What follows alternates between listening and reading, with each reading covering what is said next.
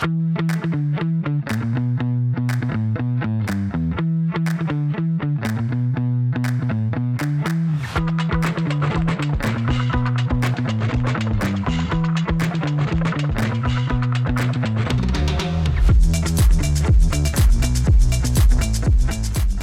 everyone, and welcome back to another episode of Greater Greener Georgia, your local news, environment, and policy podcast. We have a few stories to cover this week, but as always, make sure that you're following us on social media at both GC Voters and GCV Ed Fund to get all of the latest news and happenings around Georgia and what we're doing as a team. Yeah, and with that, we can jump right in. Alexis, I know you're covering all the flooding that's going on in Jackson as well as in Northwest Georgia today, right? Yeah, it's probably the most pressing environmental issue that's going on, at least locally right now. There's actually, now that I mention it, flooding going on in the Middle East as well over in Pakistan. So it's kind of a big theme happening right now. So as you probably already know, the city of Jackson, Mississippi is in the middle of a huge water crisis right now. Last week, record-setting rain hit the Jackson area, resulting in the Pearl River overflowing and flooding the entire city. And right now, the city of Jackson is out of water. Basically, the flooding of the Pearl River created problems with treating water at Jackson's main water plant, leading to a decrease in the production of water throughout the entire city. According to the governor of Mississippi, there's a near certainty that Jackson will fail to produce running water sometime in the next several weeks if improvements are not made in the system. And according to the mayor of Jackson, the current water crisis is actually just the result of years-long issues that have already been going on. In a statement from NAACP President Derek Johnson, he said, "Somehow in the year 2022, equality and justice remain out of reach for Black communities across America. The disparities facing our community are stark. More than 100,000 people, the majority of whom are Black, are without safe access to drinking water for the foreseeable future." Basically, what he's saying is that a lack of investment by the political leadership in Jackson has created this crisis and highlights the racial injustice that is associated with the distribution of state and federal funds for clean water. And over closer to our neck of the woods, a few days later, heavy storms created flash floods right here in Georgia. Specifically, the town of Summerville in Northwest Georgia was almost underwater on Sunday, causing Governor Kemp to declare a state of emergency in Floyd and Chattooga counties. The city of Summerville has also advised their residents to boil their water prior to drinking or cooking with it. So our hearts are with both of these communities as they work to get back to safety and normalcy. And it's really important to note that when we talk about climate disaster, climate refugees, and all of these climate emergencies that seem like they might be happening in the future, we're really talking about right now. This is all happening literally as we speak. And clean water is a human right. So the organization Black Voters Matter put out a great statement that I was going to summarize, and I just want to share exactly what they said as a conclusion to this story. "These water crises are not an isolated issue. What happens in the South is usually a precursor for what may befall the rest of the country. In fact, extensive infrastructure issues that have plagued Black communities around the country for generations, preventing Black people from access to the most basic of human rights, such as clean water." So that's why we do the work that we do at GCV. We're continuing to fight hard for environmental justice here in Georgia and across the entire Southeast, and speaking up really loudly to make sure that we get federal and state funding for our communities to update our infrastructure. Our communities are just way too important to stay quiet. We must be loud advocates for environmental justice and improved infrastructure in order to keep each other and our environment safe from disasters like this. Yeah, wow. It's a couple of incredible stories and just so wild to hear. We were just up in Summerville in Northwest Georgia, filming for our next environmental justice documentary. We luckily kind of just missed this flooding. But wow, yeah, not having access to clean water for the foreseeable future is a pretty scary thing. Yeah, and there are a lot of places you can donate to help out the community in Jackson and also here in Georgia. So we've shared a few of those resources on our social media. So if you have the means, please do your best to donate a little bit to help out these communities and getting access to clean water. Yeah, and the scary part is it's just happening more and more Mm-hmm. around different, you know, there's Yeah. been recent stories around the world and the country that Mm-hmm. the same exact thing keeps happening. Um, Yeah, it's so really happening now. I know when politicians are out campaigning about preventing the climate emergencies, like they're happening. So we just want to prevent them from continuing to happen, basically. yeah. Anyway, so We can go on to a bit of a lighter note now, maybe for our yeah, listeners. switching to a more light-hearted kind of thing. I wanted to cover something different that we haven't really talked about much on the show. But I was out thrifting last week and started kind of thinking about shopping sustainably. And I really started thrifting because, it was frankly cheaper than buying new clothes. But besides the cost, there are also great environmental benefits that come with buying used or vintage clothing specifically. So kind of just wanted to talk about fast fashion, and then also just kind of how to like keep sustainability in your mind when you're are clothes shopping. It's something that we don't really think about, but it has been circulating in the news lately with fast fashion brands like Shein and Forever 21. Just a couple examples. They're contributing to our global environmental issues and filling landfills with cheap clothing.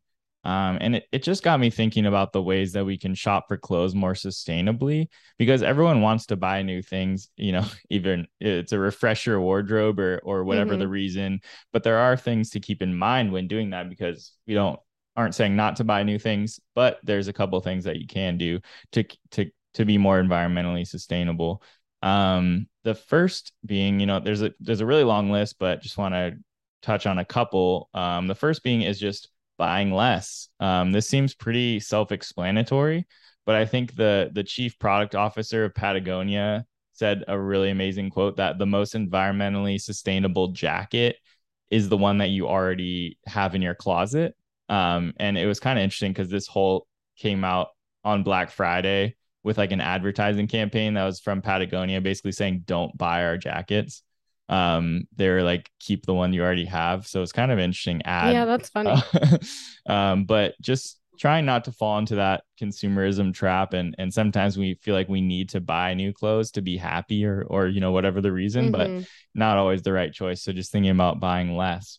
If you do want to buy, look for sustainable brands. Adidas has been a great example of a big major brand using recycled and sustainable materials, from recycled water bottles that they captured in the ocean, not collected in the Right. ocean, to algae sea foam. The new Yeezys are made out of algae sea foam, so Oh, kind of cool. cool. We really want to influence these big brands, a lot of people say, with your wallets, by purchasing from these sustainable brands. That's kind of hopefully influencing other big brands to get the idea and be like, oh, a lot of people are wanting sustainability, so we should be doing that. So trying to keep it on trend, Mm-hmm. as a positive trend, is the goal. Another interesting one is thinking twice before throwing out your clothes. Don't just throw away your clothes in the normal trash bins, because most of them are synthetic and they're non-biodegradable. So they're just gonna fill up the landfill. There's a couple other options for that. You can either try and repair them, which I don't have like the seamstress skills, but like maybe someone that does, and they can kind of repair if one of your clothes, like if you rip a jean or something, which is maybe kind of stylish, why don't just wear it instead of Yeah. throwing it away. You can ask um me. I fix my friend clothes all the time for them. yeah, there you go. You just hit us up on Instagram for Yeah. that. You can also just kind of donate your clothes. I do this a lot, like kind of when I buy something new, or find something, or am given a pair of clothes, I tend to like donate um donate something from my closet, just to like fill up, so I don't have so much space. It just keeps a rotating thing going. So there's a lot of charity and also donation centers that you can give your clothes to, and it really helps out a lot of people.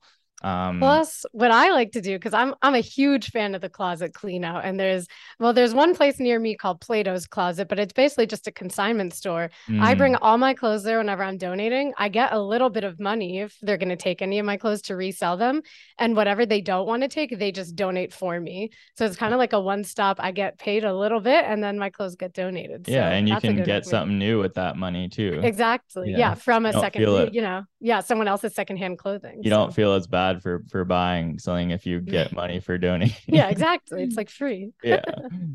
So yeah, that was a great option. You know, there's a lot of other options out there, but the bottom line is just kind of thinking about what you're buying, and do you really need another jacket, or is the one you have good enough, or can you fix it, or can you donate it?